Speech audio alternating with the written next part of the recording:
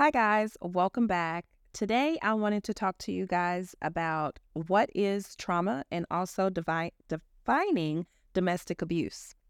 Trauma is an experience or situation that is emotionally distressing or disturbing, period.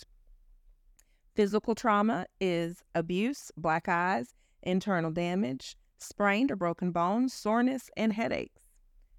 Mental and emotional trauma, PTSD, depression, dissociation, anxiety, fatigue, and difficulty concentrating. It affects us more than you think.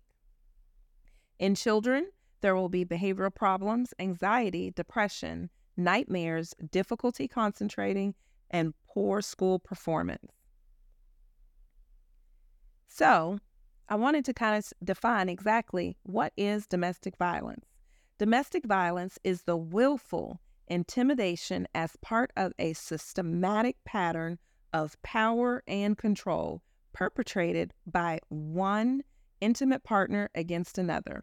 Frequency and severity of domestic violence can vary dramatically, but the constant of the domestic violence is one partner's consistent efforts to maintain power and control over the other. Just be informed. Want to let you know that. If you have any questions, just make sure you ask. If you need to research it, use reputable content, and also research. Intimidation taken by means of to say something in such a way that a person of ordinary sensibility would be fearful of bodily harm. It is necessary to prove that the alleged victim is actually frightened, and neither is it to show that the behavior of the person was so violent that it is likely to cause terror, panic, or hysteria. However, taking a